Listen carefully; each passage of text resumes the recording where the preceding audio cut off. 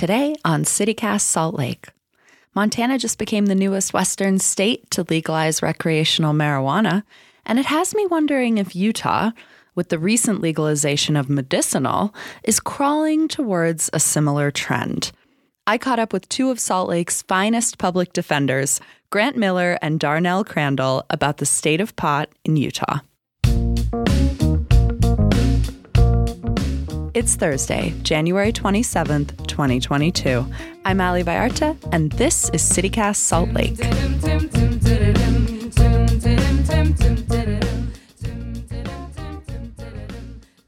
Grant and Dee, welcome to CityCast Salt Lake. Thanks for being here. Thanks for having us. Thanks for having us. I'm excited to chat with you. My first question for you as lawyers, I imagine, is going to be incredibly frustrating.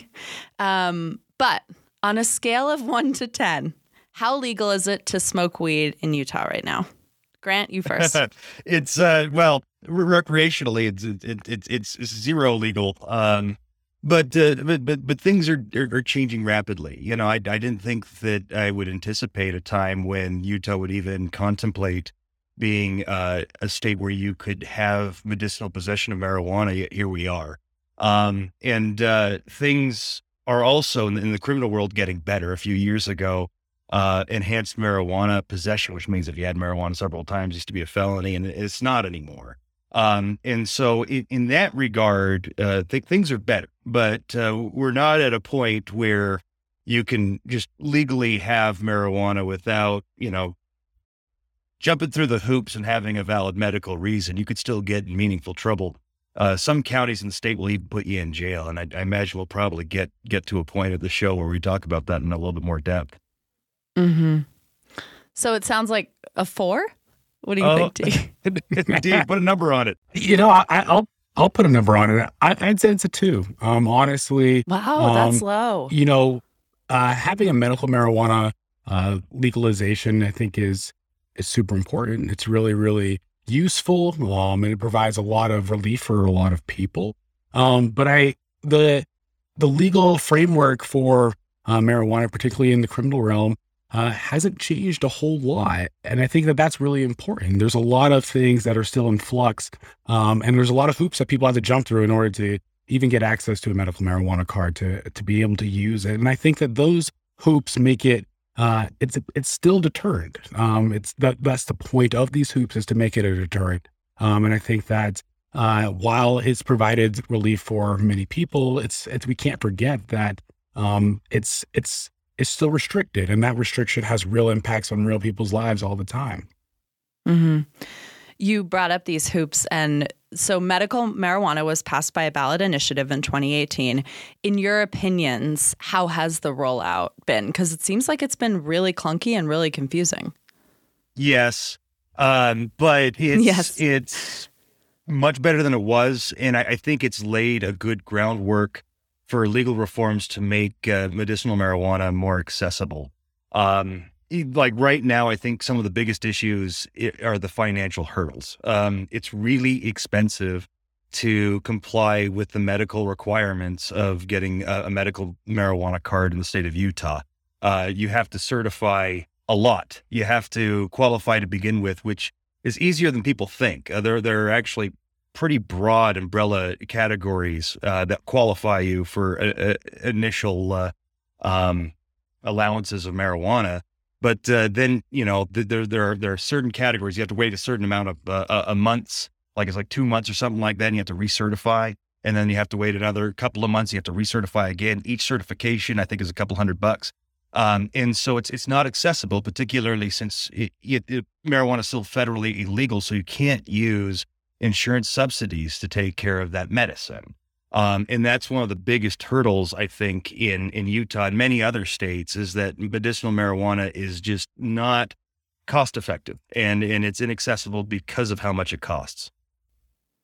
As I understand it, it's also really difficult to become a qualified medical provider. So to even be able to, prescribe someone a medicinal card, you have to go through a lot of hoops to be able to do that as well, right? Like there's only a limited number of places you could go to be referred.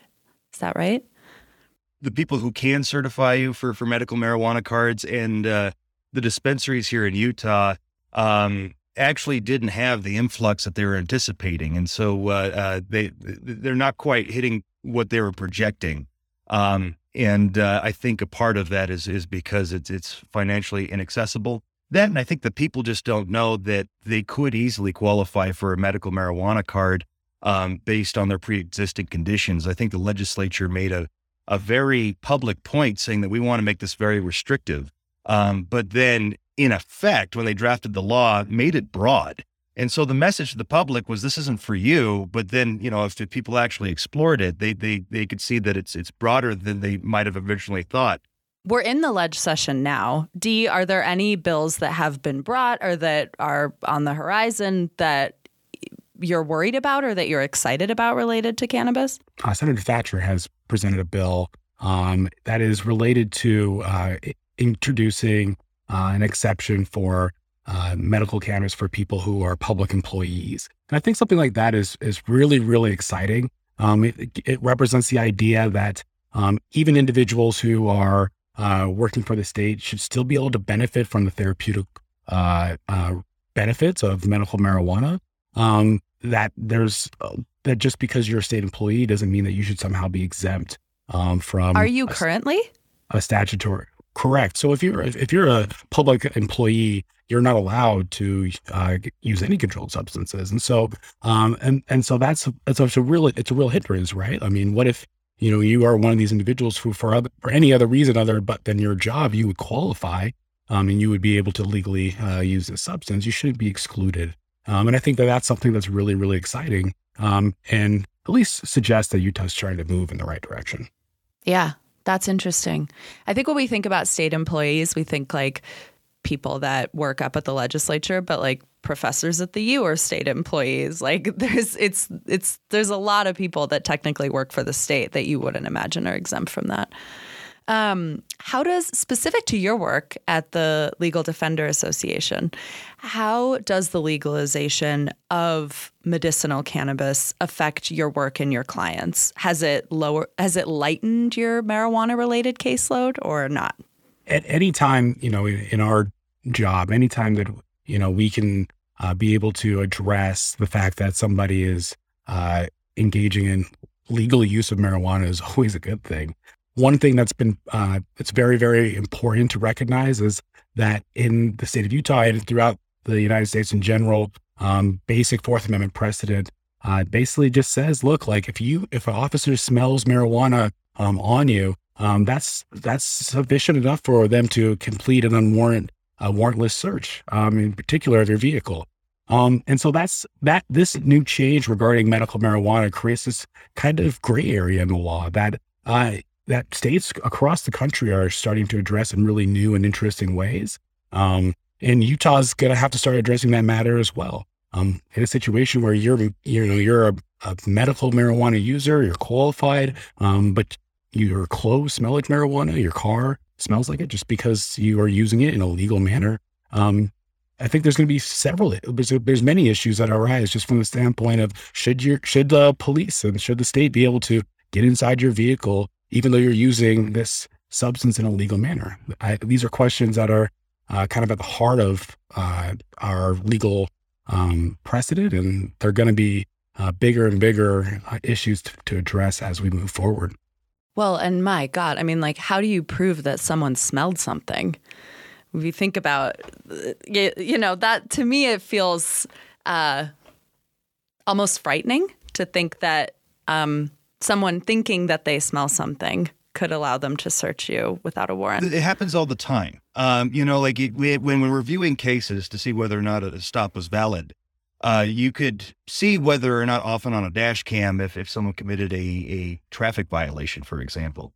But when a police officer says that they smell the distinct odor of marijuana, which they recognize on their training experience, it's very difficult to challenge that. Because ultimately, you have to persuade a jury that they're just straight lying, that a police officer is lying to the court and perjuring themselves, and that's a really high threshold to try to prove, because judges will give deference to police officers for those observations, and a lot of times, I mean, like when we're dealing with cases, the police officer says they smell marijuana and then they go on to find marijuana. And so it's hard to say that they didn't smell it if it was in fact there. The problem is we don't know the opposite. If there's a car search based on the detection of the odor of marijuana and they don't find anything, the case doesn't get filed. We don't know the frequency of how often people are stopped and then searched, but the search was invalid because there wasn't actually anything there. We have no idea what those statistics are, and law enforcement agencies don't keep that data. Do you know how many people are sitting in Salt Lake County Jail for drug or specifically marijuana-related charges on any given day? That number is relatively low. I'm happy that it is relatively low. I think that there's been a shift, at least in Salt Lake County, to move away from marijuana violations. They'll still prosecute it, but it's the sort of thing that you get a citation and you got to go to court and you'll deal with it that way. They're not necessarily going to hold you in custody as a public safety risk just for simple possession of marijuana. Recreational marijuana is now legal in Montana. It's legal in Colorado. I think it's legal. It's legal in Nevada. The West is getting high. How long before we see that in Utah? Do we ever see that in Utah? What do you think, Dee? I don't know. I think that I think for Utah, we're definitely in a different situation than a lot of the other Western states. I think that there's, a real concern for making sure that people are being safe when they're using any kind of controlled substance, probably more than other states. Just off the top of my head, for the states that you mentioned, in Utah is probably one of the reddest of those states. And I think that there's totally a particular political demographic that just isn't comfortable with that kind of movement just yet. I think one of the most exciting things about medical marijuana and just recreational marijuana is what it can do for an economy. And I think if anything, Utah cares about making its money. And so I just think there's something that reality that can't be denied. And it'll be interesting to see how we move forward. Just knowing that the amount of money and revenue that can be generated for the state could be quite substantial. And that's exciting to think about. Dee hit the nail on the head with the economic factor, because there was a U.S. Cannabis Council did a poll in Utah back in May 2021, so it's rather recent, where 64% of Utahns that were part of the poll actually thought that legalization of marijuana would be economically beneficial, and 66% in general were in favor of federal decriminalization. Now, we have to remember that decriminalization is different than just full legal recreational marijuana use. It just means that you're not going to go to jail for having it, but you're still not supposed to have it. But still, it shows that the Utahns are tending towards more of an acceptance and optimism towards the idea of legal marijuana. I agree with Dee that I think that we're still a ways out before we see fully recreational marijuana. I think that Utah's closer to its state, states like Idaho and Wyoming, with the conservative idealism of how to deal with marijuana, but at the same time, it's recreational legal in Colorado, Arizona, New Mexico, Nevada. The entire Four Corners region. We're the only one that stands out. I mean, things could be worse. We could be like the Deep South, where you're not allowed to have any marijuana at all for any purpose. But the data is tending to show that Utahns are a lot more open to it than they were before. I think that there was something really kind of special with the referendum, that Utahns, I think, particularly were affected by the opioid epidemic. And I think there was a lot of mental dissonance of how do we allow opiates to be abused in this state, and they're actually destructive to people's lives. And here's this useful substance that no one's allowed to have, not even for medical reasons. And I think that started to change the perceptions and understanding of how we legally need to treat marijuana in this state. So I'm cautiously optimistic about the trajectory. Probably the most important thing is there is, even though this medical marijuana regime has its restrictions, there's simply more benefits to having a medical marijuana card than not if you're a marijuana user. It's pretty simple. Get your card if you can get it. And the second thing is, I would just say, be smart. Just remember and use your common sense. And again, never talk to the police. That's it. All right. Thanks, you guys, so much. I really appreciate the work you do and appreciate your time chatting with me about this. So thanks. Thanks for being here. Thanks for having us. Thanks for having us.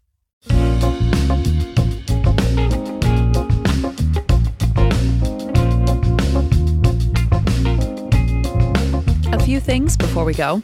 First, in this morning's CityCast Salt Lake newsletter, Madeline's got a guide on how to find out if you're eligible for a medical marijuana card, and if so, how to get one. Also, on the topic of lawmaking, we're currently in the 2022 legislative session, and as you probably know, the Utah legislature is stacked with a veto-proof Republican supermajority. That means that whether or not you identify as a Republican, one of the best ways to add your voice to the agenda is to communicate directly with the GOP. The House majority is circulating a constituent survey right now that any Utahn can take. It asks questions like, would you like to see the death penalty abolished in Utah? It's a simple Google form. It takes just a couple minutes, and I put the link in the show notes.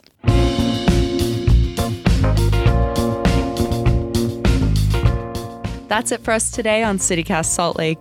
Our lead producer is Nick Steffens, our newsletter writer is Madeline McGill, and our host is me, Ali Vallarta. Music is by Mitochondria, and if you want to see them live, they'll be at the Urban Lounge on February 10th. Vaccines required. See you Tuesday morning with more news from around the city. Bye. It's really intense for people when we're like, and go. So we try and ease into it.